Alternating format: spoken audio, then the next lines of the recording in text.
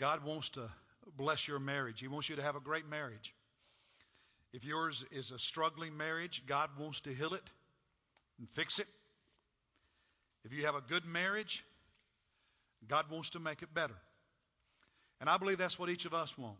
Whether we've been married a long time or a short period of time, whatever season of life, whatever our status, whether it's a great marriage or a so-so marriage or a struggling marriage, we all want good relationships. We want a happy home.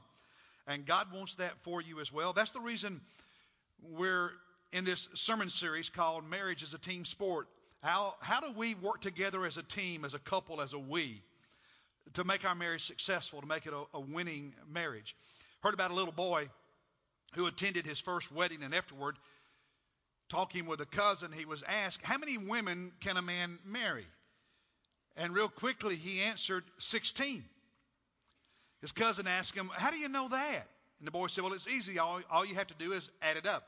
It's just like the pastor said, 4 better, 4 worse, 4 richer, 4 poorer. Solomon may have had a lot of wives. God gives us one wife, one husband. But through whatever the circumstances, better, worse, rich, poor, good, bad, whatever the circumstances, what God wants is for our marriage to last. Not only last, but last happily. God wants you to be happy in your marriage, have a relationship in which you bless one another and you bless this world because you have a winning home through all circumstances. So, to help us kind of wrap our minds around some of the practical aspects of what's required to have a good marriage, we're using a sports analogy. And I like sports, but another reason I'm doing that is it's easier for men to hear stuff about marriage if it's just put in a language that connects with them. And most guys like sports. So they get it. I get it. We get this, right, guys? So we're going to use this sports analogy to learn some things about a winning marriage. And last Sunday in introducing the series, I said that marriage is like a winning team. And teams in team sport that win, there's certain things they have to do well. They have to play offense well and play defense well. Defense is how you keep your opponent from scoring, advancing the ball down the field or whatever. Keep them out of your end zone from scoring at your bucket, whatever the sport is. You keep your opponent from scoring. Offense is how do you advance the ball? How do you score? How do you get ahead? You want to win. And if you're going to have a really good team, a winning team, you have to have a good defense. You have to have a good offense, typically. We also said the same thing is true in marriage. How do you protect your marriage? That's defense. Offense, how do you bless your marriage? How do you move it forward, make it better? In sports, you have to develop certain skills and techniques if you're going to be really good. Well, in marriage, there are skills you need. One of those is communication. We'll talk about that in a future week. You have to know how to talk. We're going to talk about how do you fight? How do you have a disagreement? Because there's a good way and an unhealthy way to do those things. And so we're going to talk about that's a skill that you need if you're going to have a winning marriage. Something else we're going to talk about, it's the last sermon in the series, is chemistry. Really good teams that win have good team chemistry. The way they play together, interact as a team, but also on the court, off the court, on the field, off the field, usually liking each other, good relationships, good chemistry. So how do you have good chemistry in your marriage? How do you have fun? How do you like each other? How do you have team chemistry? Because you have to have chemistry in your marriage as well. Last Sunday, we focused on what I call philosophy, a coach's philosophy, which drives his decision making. And we looked at some of the things that Greg Marshall at Wichita State sent me about his philosophy and things he communicates to his team that's important to him. And it drives how he works with his players and what he expects of them. And your philosophy of marriage drives the decisions you make and what you're willing to do or aren't willing to do. And we talked last Sunday about God's philosophy of marriage, looking in Genesis at the very first marriage, one God created, Adam and Eve. And he said a man is to leave his father and mother and cleave or cling, be joined to his wife. They become one flesh. And that it's none about me. Instead, it's we. And a winning marriage focuses on the we more than the me. That runs contrary to much in our culture, but that's how you have a great marriage. The we, you want the we to win, because when the we wins, me wins. And when the we loses, me loses. You got that?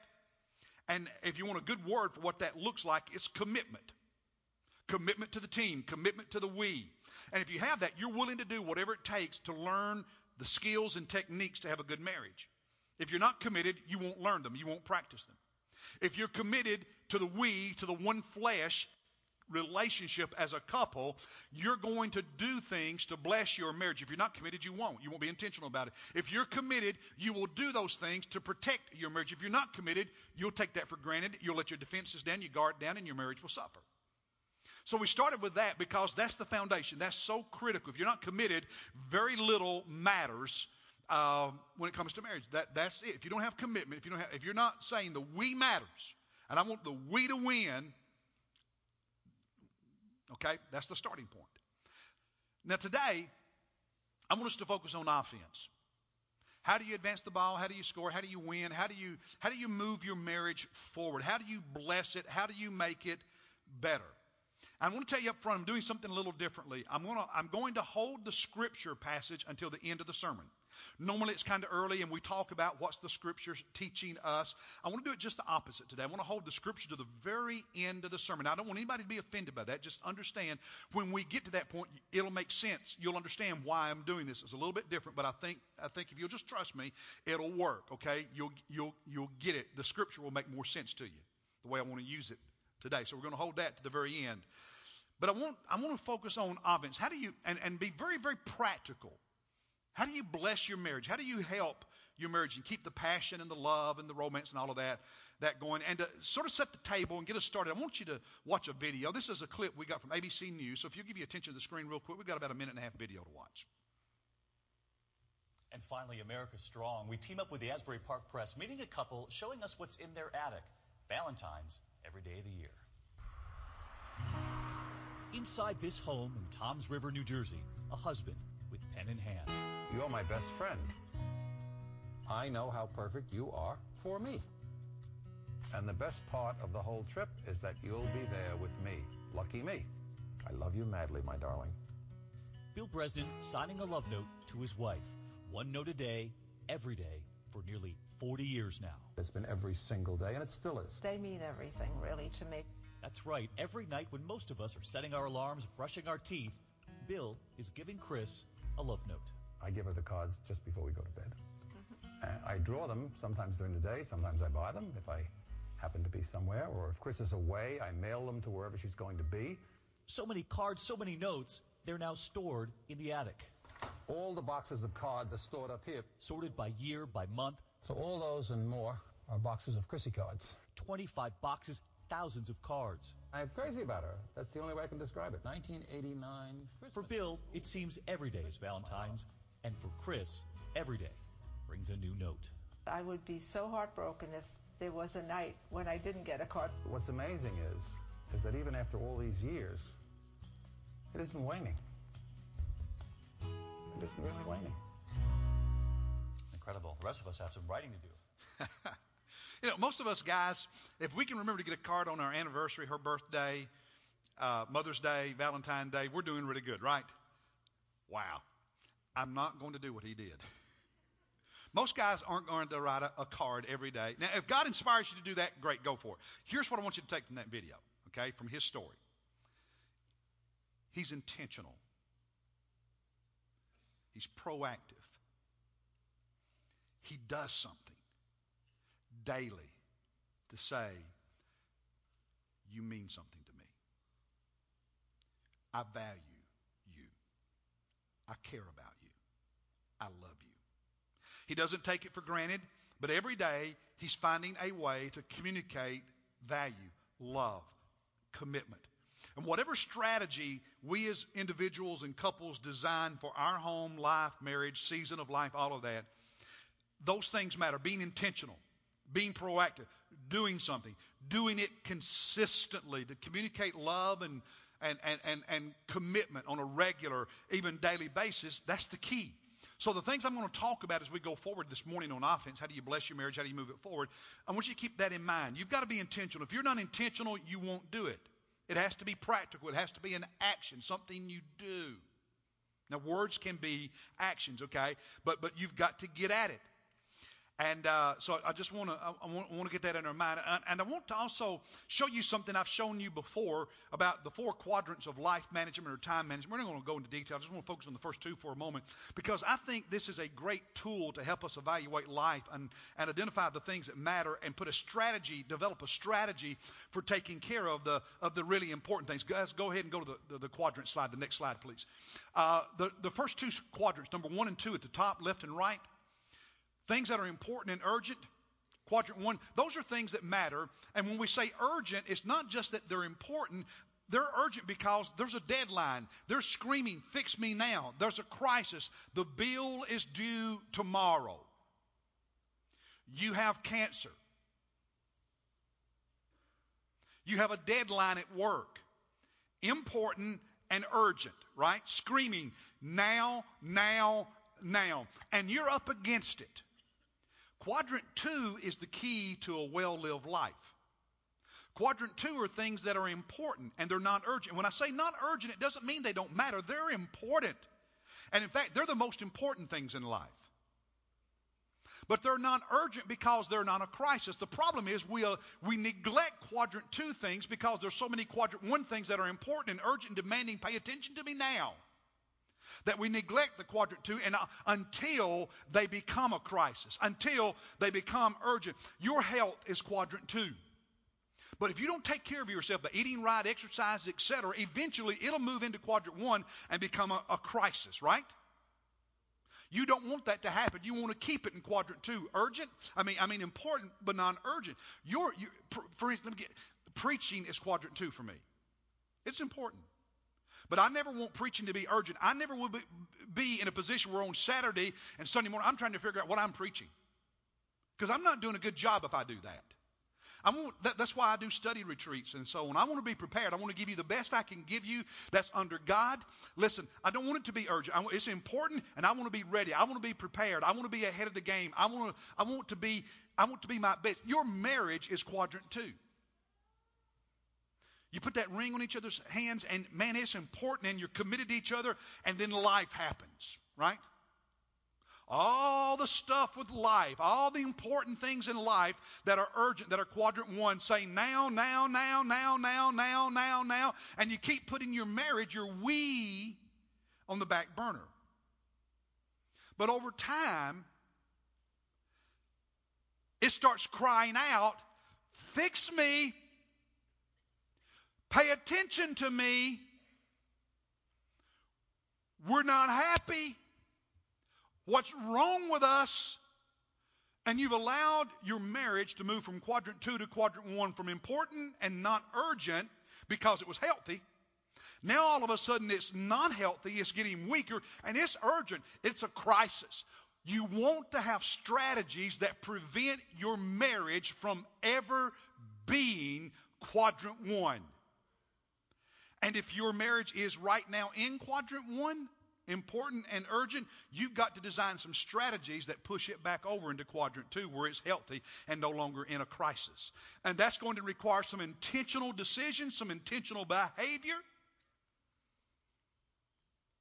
consistency, and some time.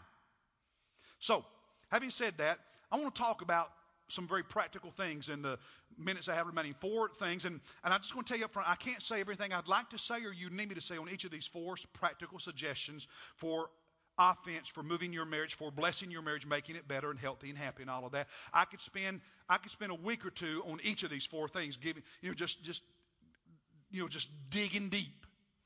All I can do is touch the surface. You're going to have to do some digging on your own. You're going to have to read some books. You're going to have to talk. You're going to have to get some help. You're going to have to learn some things on your own. But let me just get it started, get the conversation started in your life and in your mind, okay? Here's the first practical suggestion. You need, as a couple, to take time to connect with each other every day. And when I say connect, I'm not talking about the kids, talking about the chores, talking about the bills and the responsibilities. I'm talking about connecting with each other on a love level, on an emotional level, on a we level. Take time, and it takes time to do it. And I want to encourage you to think, how do we do that, even if briefly, every day? Bill in the video, he's 74 years old. Chrissy is 74 years old. You know what he's doing? Even at age 74, every day, he's making sure they connect for the moment or two when he gives her that card every night going to bed. They are connecting. Not on what bills are due tomorrow, wonder what the grandkids are doing. They are connecting on a we level every day. What's your strategy for connecting with your loved one, with your spouse, your husband, your wife on a regular, consistent basis? See, here's what happens.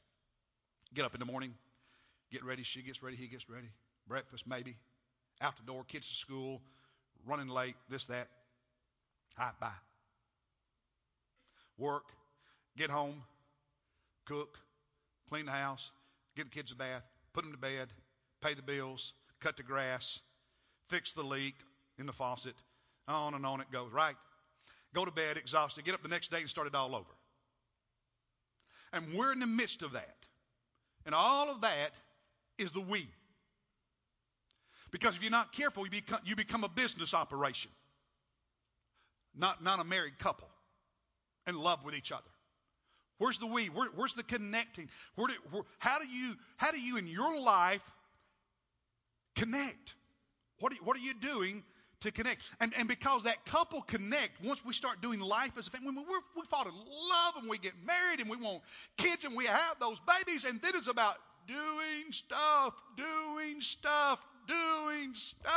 and you stop being a couple other than you're co-CEOs of this organization. And that doesn't work long term. It naturally happens. You've got to stop it from happening. Now, you've got CEO responsibilities as a husband and as a wife. But you have to also have a relationship of love and passion as a husband and wife. And so what is your strategy for having time to keep that alive? Because couple time isn't urgent, it gets pushed to the back burner. Listen, social research tells us, listen to this, it's real simple, that couples who spend time alone with each other, not talking about kids and responsibilities, but we time, just once a week, are 3.5 times happier, or 3.5 times more likely to be very happy in their marriage than couples who don't do that. Just once a week pays that kind of dividends. Imagine if you try to do it every day. Now listen, the issue's not just kids, okay? I'm going to address that. It's not just kids. Listen to me. Research tells us that couples, whether they have kids or not, couples today in America spend less time alone together as couples than couples in America did in the past.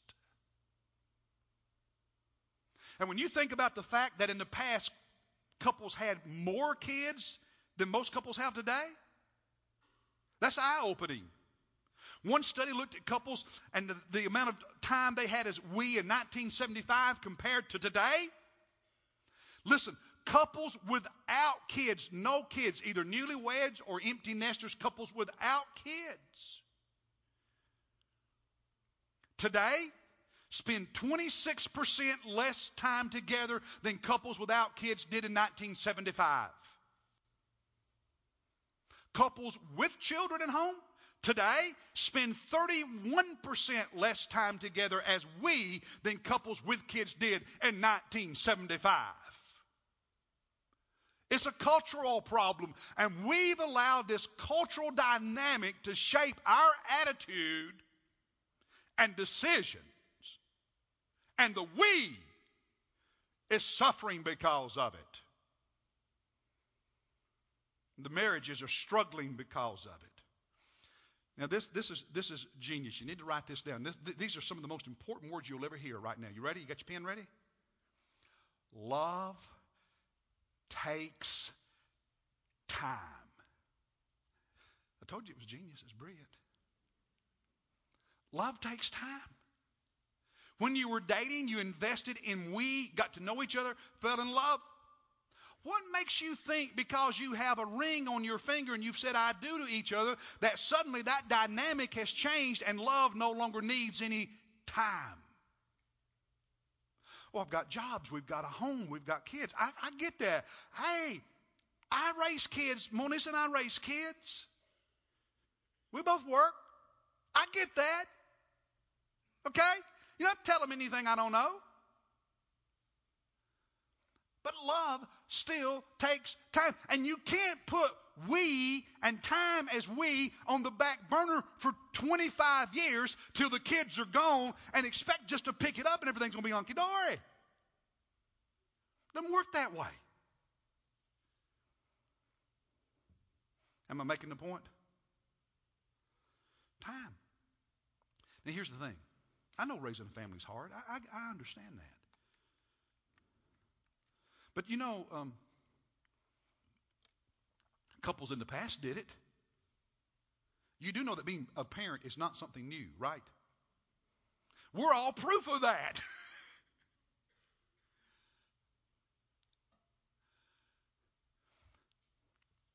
The best thing you can do for your kids, listen to me, the best thing you can do for your kids is to keep your marriage strong.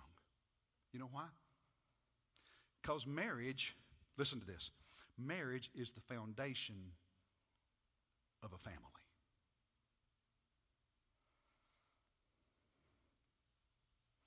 You have a family, you have kids because you wanted to be with each other and you want. Marriage is the foundation.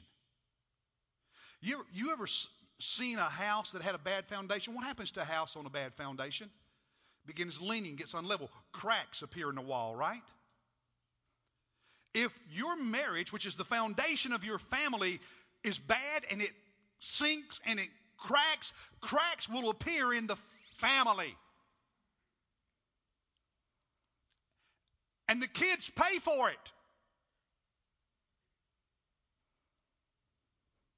Some of you adults are hurting today because you grew up in a family that had a cracked foundation. Your parents had a cracked marriage and you hurt.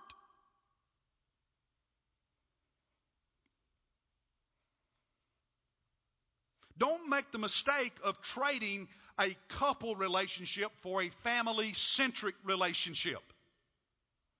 Now, before anybody gets mad at me for saying that, I'm not saying family is not important. One of our passions is Christ-centered homes. Family matters. God created a home. But I'm telling you, if you make family-centered take precedence over we, so that we dies, the family pays for it. And like I said last Sunday, God's design is that kids leave you. Just like you left your parents.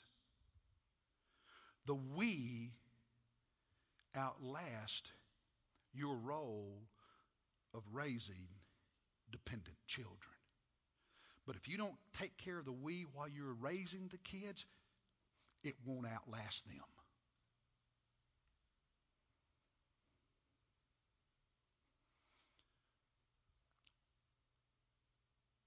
Some suggestions.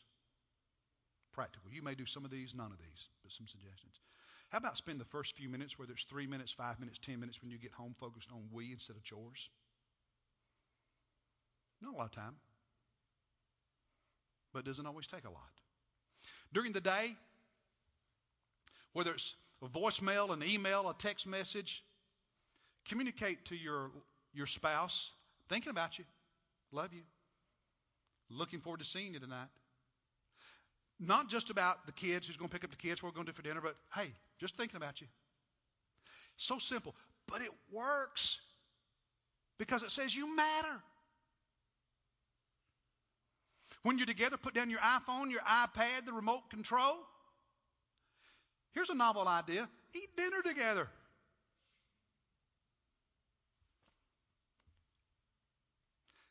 Eat dinner together. If your schedules allow, meet for lunch.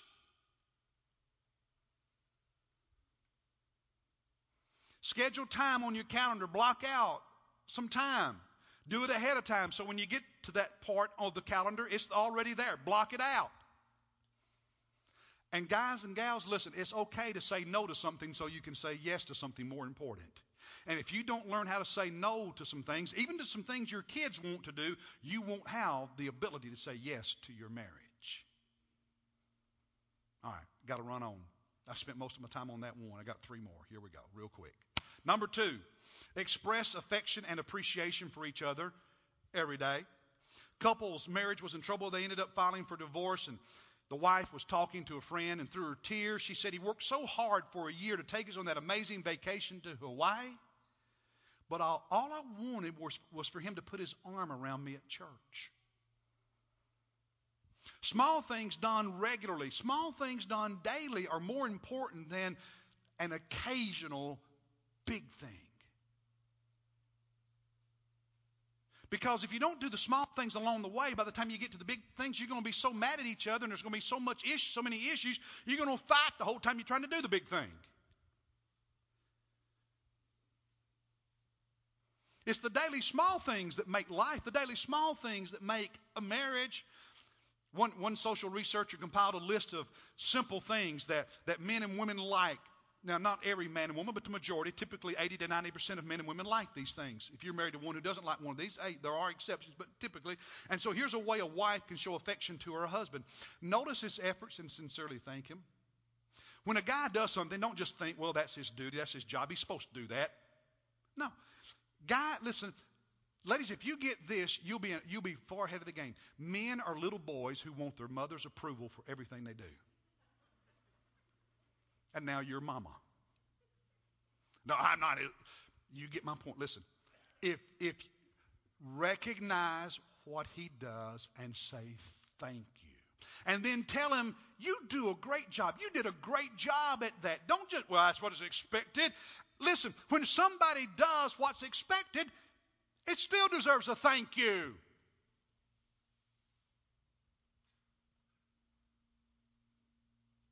Are you only going to thank your spouse when they go above and beyond? It's not much of a relationship. The small courtesies. Small courtesies. Brag on them in front of others. Ladies, one of the worst things you can do is talk bad about your husband in front of other ladies. Don't embarrass your husband in public. Brag on your husband in front of other people. Little things. Let them know you desire him sexually. 85% of men like that. God made them that way. Number 5, make it clear to him that he makes you happy with your words, a smile, a big hug. 88% of men like that. 5 ways a husband can show affection to his wife. Hold her hand, even in public. Did you notice when that old couple was on the couch, Chrissy and what's his name? I don't remember his name. Yeah, they're 74 years old, sitting on the couch being interviewed.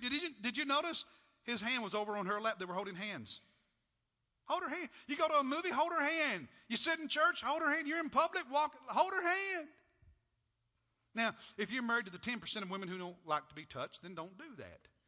But if you're married to the other 90%, hey guys, there you go. Free advice. Leave her a message, like I said a moment ago, on your voicemail, text message, all that. Hey, thinking about you, love you.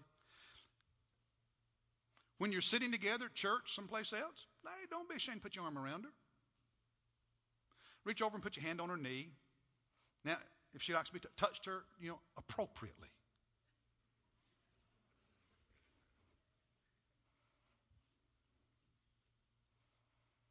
But touch communicates care. Tell her sincerely she's beautiful. And if you're in a funk and grumpy, don't withdraw. Pull yourself out of it. All right. Number 3, go on dates and keep romance alive. Go on dates and keep romance alive. You've heard that one before. And practically speaking, you have to schedule dates, because if you don't schedule them, they won't happen. You'll never have time. You have to book it, make an appointment, schedule it. Just because you schedule something doesn't mean it's not romantic. Some people think this silly idea, if it's not spontaneous, spur of the moment, it's not romantic. Get over that. Plan a date. Put it on the calendar. Before your marriage, dating was how you got to know each other, fell in love. After you are married, dating is how you stay connected and deepen the love. And if you give up on dating, romance can fade. And by the way, here's a good tip, okay? You've got to do the daily things to stay connected, and you've got to do the daily things to deal with the little issues, because if you don't, they'll pile up, and then when you go on your date, all you'll do is fight. Because a date is not the time to fix stuff. A date is the time to date, to court each other, to deepen love. Don't fix it on a date. Fix it before the date. You got that? Isn't that genius? But it works. All right.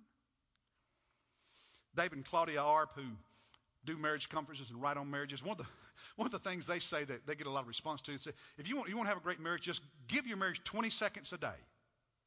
Are you willing to invest 20 seconds a day in your marriage? Here's how you do it. In the morning, before you leave for work, give each other a passionate kiss. Not a peck, but a passionate kiss. When you get home from work, give each other another passionate kiss. Just 20 seconds. It'll end up being more than 20 seconds, but take 20 seconds. Passionate kiss in the morning, not a peck, passionate kiss. Get this. You come home from work, both one of you's there and the other one comes in, opens the door. Did you get the mail? You forgot to take out the trash. What's for dinner? And all of a sudden you set a tone for the evening. But you come in and you greet one another. Melissa and I were talking about this morning. Greet each other at the door. Because you're still I remember coming home when kids were little, and I could hear those feet running through the house. Those little kids, Daddy's home. Be that way with each other. Silly? It works. The little things. And give each other that kiss. And watch the tone it sets for the evening, as then you deal with the mail and the bills and the kids and the meals and etc. Set the tone. If you don't lay the foundation, if you don't set the tone, you don't have much chance. Much hope. Is this practical enough? Set the tone. Keep romance alive. All right, number 4, the last one. Build a marriage support system. Build a marriage support system. There's not a lot of positive support and encouragement for marriage and for couples in our culture. You agree with that? So you've got to be intentional about creating that for yourself. And one of the things I want to suggest you do is find older couples who have a great marriage. Get to know them. Our first service this morning has more older people, so I told them to, hey, connect with you guys. Invite you over to the house. Hang out here some Sunday, and there's an older couple, and they're holding hands, and they look happy. We had 2 couples in our first service last Sunday who've been married 66 years. Did you hear that? 2 couples. I don't remember how many it was, but a large part of that room was standing couples who've been married 40 years or longer. You're not going to learn how to have a great marriage from your friends. They're still trying to figure out the stuff you're trying to figure out. So develop some mentoring relationships with older, successful couples. Now, you do need other couple friends, so get connected in Sunday school and small groups and so on. You connect groups. You need to be connected with other couples. Learn about marriage. Read books. Talk about it. Take a marriage class at church together. Just saying. Go home and talk about what the preacher talked about today. Said, I like what he said there. What he said over there, that's stupid. But go home and talk about it. Go home and talk about it. Get a counseling checkup. All right? Now, I'm going to offer you something. It'll cost you $35 if you want it. Every time I do marriage counseling or premarital counseling, I require couples to do an online assessment. It costs $35. You'll pay for it. I'm not paying for it. You got to pay for it if you want it. And when you take it, I get this almost 30-page printout about your marriage. You complete a series of questions independent of each other online. And one of the things it gives me is a bar graph. Now, this was a couple I did some counseling with, and they were in deep, deep, deep trouble. Because it scores you in all these areas, and this scores you 0 to 100. They scored a 0 in communication and conflict resolution. Problems. So we were able to talk about those things. Now, just to encourage you, here's another couple. They did not score below 80 on anything.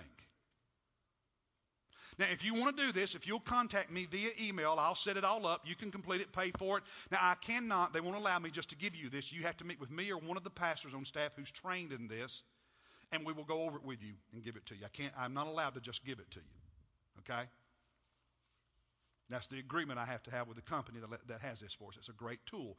And that's just one thing it does. There's a whole lot of stuff. So if you're a couple and you want to check up on your marriage, where do we want some help? What can we grow in, get better at? That's available. Let me know, and I'll work with you to set it up, and we'll go forward, okay? All right. Now, you got your Bibles? Let me wrap this up. The book of Revelation, chapter 2. The book of Revelation, chapter 2. In chapter 1, the Apostle John is exiled on the island of Patmos, and he has a vision in which Jesus appears. And Jesus is walking among 7 golden lampstands. Those 7 golden lampstands, we're told in chapter 1, symbolize 7 churches in Asia, or what we today would call Turkey. Ephesus, Smyrna, 7 local churches in that time period. Jesus is holding 7 stars. Those 7 stars in chapter 1 are the angels of the church. In chapter 1, the angels of the church are the pastor. So chapters 2 and 3 are what Jesus tells John to tell the pastor and church, those 7 pastors, those 7 churches, the letters to those 7 churches, if you will. And the first one is to the church and the pastor in the city of Ephesus in chapter 2. And so Jesus is speaking to John about the Ephesus church. And he says in verse 1, to the angel, the pastor of the church in Ephesus, write. The one who holds the 7 stars in his right hand, Jesus. The one who walks among the 7 golden lampstands, the one who's walking among the churches, Jesus, says this. And here's what he said to the church. I know your deeds, your toil, your perseverance. You cannot tolerate evil men. You put to the test those who call themselves apostles, and they are not, and you found them to be false. Verse 3, you have perseverance and have endured for my name's sake and have not grown weary. Guys, Jesus says to this church, you are doing a lot of things well. You're hanging in there. You haven't quit. You're doing some things right. You're doing some things good. But, verse 4. Don't you hate it when a sentence begins with but? But I have this against you. Church, here's where you're struggling. Here's where you're messing up. You have left your first love. You're still doing the right stuff as a church, as Christians, but you've allowed your passion for me, Jesus says. You've allowed your love for me, your enthusiasm for me, your intimacy with me, Jesus says. You've allowed that to wane. You've left your first love. You remember how excited you were when you first got saved? And now you still do the religious stuff, the good stuff, but your intimacy with Christ, your love, relationship with Jesus, you've left it. Christians do that all the time. Churches do that all the time, right? Well, is it not true that that's a good description of what happens to a lot of marriages? Start out with such passion and love, and they keep doing good things. They work hard. They persevere. They toil. They strive. They work. They sweat. But they let the first love die. Does that sound like a lot of marriages? Does that maybe sound like your marriage? You're still working, but man, you've let it.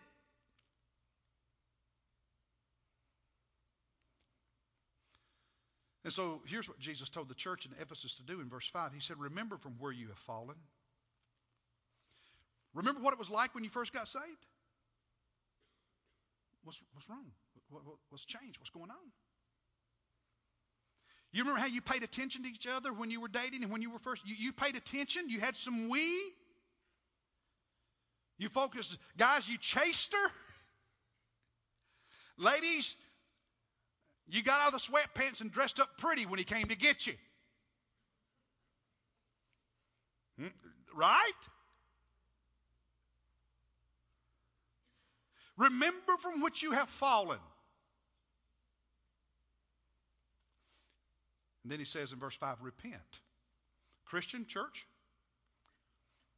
you've stopped with your passion for Jesus. You need to repent. Repent means to own it, to be honest with yourself. Repent means to change direction.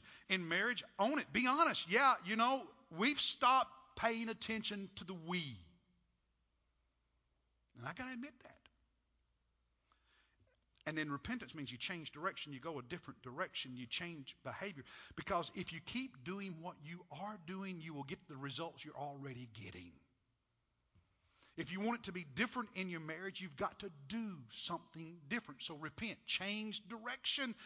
If you're not willing to change, if you're not committed to changing direction, don't expect anything to change.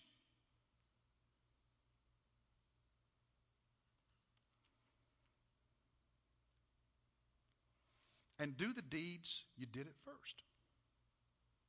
Now, Monisa and I have been married 33 years. We don't do everything exactly the way we did it 33 years ago. We're a different season of life. And yes, we had less time when we were raising our kids than we have today. I like the empty nest. It's a lot of fun. But through every season of life, you have to find ways in that season to do the kind of things you did when you fell in love, where you focus on the we, you focus on the romance, on the courtship, on the us. And maybe you don't have quite as much time, but you better find some time on a consistent basis. What's your strategy for doing now the kind of things you did in the beginning? I can't figure that out for you. You're going to have to figure that out for yourself. All I can do is give you some tips and ideas. But you got to figure it out for you, because every personality is different. Every couple is different. But you got to figure it out. And you got to figure it out together. And then he says, or else I'm coming to you and will remove your lampstand out of its place unless you repent. Jesus said to the church of Ephesus, if you don't get this right, you're going to die as a church. And guys, listen, if we don't get this right as couples, what happens to our marriage? All right. I want to show you a quote. I want to end with this, a quote. Love is a verb, not a feeling. You don't feel like stuff? Do the right stuff and watch what happens to your emotions. If you wait until your emotions get right to do what is right, you will never do what is right. Ricky, you've been a coach. Sometimes an athlete just has to drag himself out of bed and exercise and practice whether he wants to or not, right? You don't always feel like it. As a husband, as a wife, you don't always feel like doing what you need to do, but do it and you'll be glad you did it. If you wait till you feel like it, you'll end up being lazy. Love is a verb, not a feeling. Feelings come. Behavior affects feelings. Emotions matter. But you can't live just with emotions.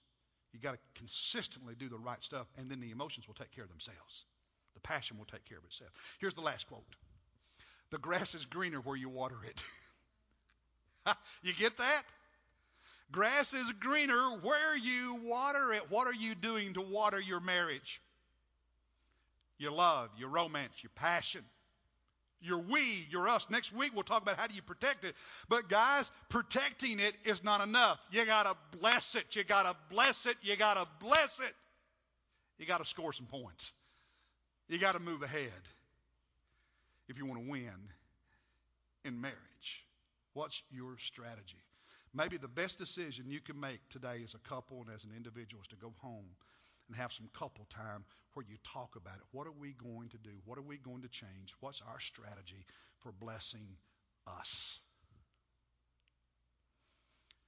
And you know what you'll find? Like we said last, when the we wins, the me wins. Let me add one thing to that. When the we wins, your kids win.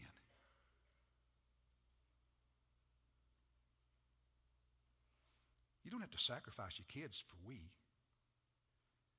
But the problem is most couples, maybe that's the wrong statement, but too many couples sacrifice the we for the kids.